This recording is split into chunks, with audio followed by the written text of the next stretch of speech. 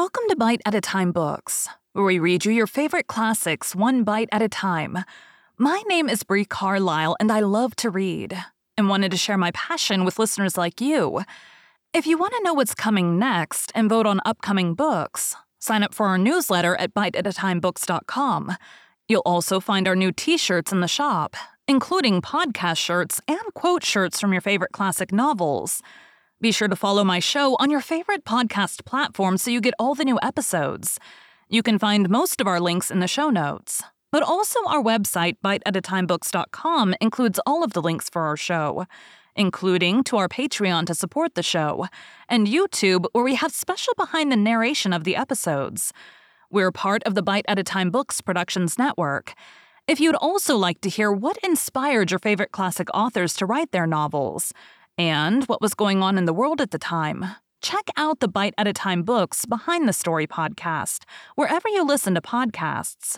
Please note, while we try to keep the text as close to the original as possible, some words have been changed to honor the marginalized communities who've identified the words as harmful, and to stay in alignment with Bite at a Time Books' brand values. Today we'll be continuing The Phantom of the Opera by Gaston Leroux. Chapter 19. The Viscount and the Persian. Raoul now remembered that his brother had once shown him that mysterious person, of whom nothing was known except that he was a Persian, and that he lived in a little old-fashioned flat in the Rue de Rivoli. The man with the ebony skin, the eyes of jade, and the astrakhan cap bent over Raoul. "I hope, Monsieur de Chagny," he said, "that you have not betrayed Eric's secret." "And why should I hesitate to betray that monster, sir?" Raoul rejoined haughtily, trying to shake off the intruder. "Is he your friend, by any chance?" "I hope that you said nothing about Eric, sir, because Eric's secret is also Christine Daae's, and to talk about one is to talk about the other." "Oh, sir," said Raoul, becoming more and more impatient, "you seem to know about many things that interest me, and yet I have no time to listen to you. Once more, Monsieur de Chagny, where are you going so fast? Cannot you guess? To Christine Daae's assistance. Then, sir, stay here, for Christine Daae is here. With Eric? With Eric. How do you know? I was at the performance, and no one in the world but Eric could contrive an abduction like that. Oh," he said with a deep sigh, "I recognize the monster's touch. You know him, then?" The Persian did not reply, but heaved a fresh sigh. "Sir," said Raoul, "I do not know what your intentions are, but can you do anything to help me? I mean, to help Christine Daae." "I think so, Monsieur de Chagny, and that is why I spoke to you. What can you do? Try to take you to her, and to him. If you can do me that service, sir, my life is yours. One word more. The commissary of police tells me that Christine Daae has been carried off by my brother, Count Philippe." "Oh, Monsieur de Chagny, I don't believe a word of it." "It's not possible, is it?" "I don't know if it is possible or not, but there are ways and ways of carrying people off, and Monsieur le Count Philippe has never, as far as I know, had anything to do with witchcraft." "Your arguments are convincing, sir, and I am a fool. Oh, let us make haste. I place myself entirely in your hands. How should I not believe you when you are the only one to believe me? When you are the only one not to smile when Eric's name is mentioned?" And the young man impetuously seized the Persian's hands. They were ice cold. "Silence," said the Persian, stopping and listening to the distant sounds of the theater. "We must not mention that name here. Let us say he and him. Then there will be less danger of attracting his attention." "Do you think he's near us?" "It is quite possible. Sir, if he's not at this moment with his victim in the house on the lake." "Ah, so you know that house too." "If he's not there, he may be here, in this wall, in this floor, in this ceiling. Come." And the Persian, asking Raoul to deaden the sound of his footsteps, led him down passages which Raoul had never seen before, even at the time when Christine used to take him for walks through that labyrinth. "If only Darius had come," said Persian. "Who's Darius?" "Darius? My servant." They were now in the center of a real deserted square. an immense apartment ill-lit by a small lamp. The Persian stopped Raoul, and in the softest of whispers asked, "What did you say to the commissary?" "I said that Christine Daae's abductor was the Angel of Music, alias the Opera Ghost, and that the real name was—" "Hush! And did he believe you?" "No." "He attached no importance to what you said?" "No." "He took you for a bit of a madman?" "Yes." "So much the better," sighed the Persian, and they continued their road.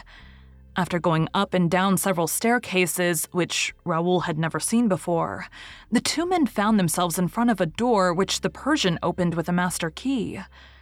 The Persian and Raoul were both, of course, in dress clothes, but whereas Raoul had a tall hat, the Persian wore the Astrakhan cap, which I've already mentioned. It was an infringement of the rule which insists upon the tall hat behind the scenes. But in France, foreigners are allowed every license. The Englishman his traveling cap, the Persian his cap of Astrakhan. "Sir," said the Persian, "your tall hat will be in your way. You would do well to leave it in the dressing room." "What dressing room?" asked Raoul. "Christine Daae's." And the Persian, letting Raoul through the door which he had just opened, showed him the actress's room opposite. They were at the end of the passage, the whole length of which Raoul had been accustomed to traverse before knocking at Christine's door. "How well you know the opera, sir." "Not so well as he does," said the Persian modestly, and he pushed the young man into Christine's dressing room, which was as Raoul had left it a few minutes earlier. Closing the door, the Persian went to a very thin partition that separated the dressing room from a big lumber room next to it. He listened and then coughed loudly. There was a sound of someone stirring in the lumber room, and a few seconds later a finger tapped at the door. "Come in," said the Persian. A man entered, also wearing an Astrakhan cap and dressed in a long overcoat. He bowed and took a richly carved case from under his coat, put it on the dressing table, bowed once again, and went to the door. "Did no one see you come in, Darius?" "No, master." "Let no one see you go out." The servant glanced down the passage and swiftly disappeared. The Persian opened the case. It contained a pair of long pistols. "When Christine Daae was carried off, sir, I sent word to my servant to bring me these pistols. I've had them a long time, and they can be relied upon." "Do you mean to fight a duel?" asked the young man. "It will certainly be a duel which we shall have to fight," said the other, examining the priming of his pistols. "And what a duel!" Handing one of the pistols to Raoul, he added, "In this duel, we shall be 2-1, but you must be prepared for everything, for we shall be fighting the most terrible adversary that you can imagine. But you love Christine Daae, do you not?" "I worship the ground she stands on. But you, sir, who do not love her, tell me why I find you ready to risk your life for her. You must certainly hate Eric." "No, sir," said the Persian sadly. "I do not hate him. If I hated him, he would long ago have ceased doing harm." "Has he done you harm?" "I've forgiven him the harm which he's done me." "I do not understand you. You treat him as a monster. You speak of his crime, he's done you harm, and I find you in the same inexplicable pity that drove me to despair when I saw it in Christine." The Persian did not reply. He fetched a stool and set it against the wall facing the great mirror that filled the whole of the wall space opposite. Then he climbed on the stool, and with his nose to the wallpaper seemed to be looking for something.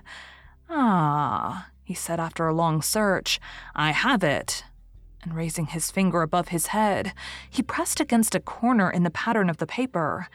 Then he turned round and jumped off the stool. "In half a minute," he said, "he shall be on his road." And crossing the whole of the dressing room, he felt the great mirror. "No, it is not yielding yet," he muttered. "Oh, are we going out by the mirror?" asked Raoul. "Like Christine Daae?" "So you knew that Christine Daae went out by that mirror?"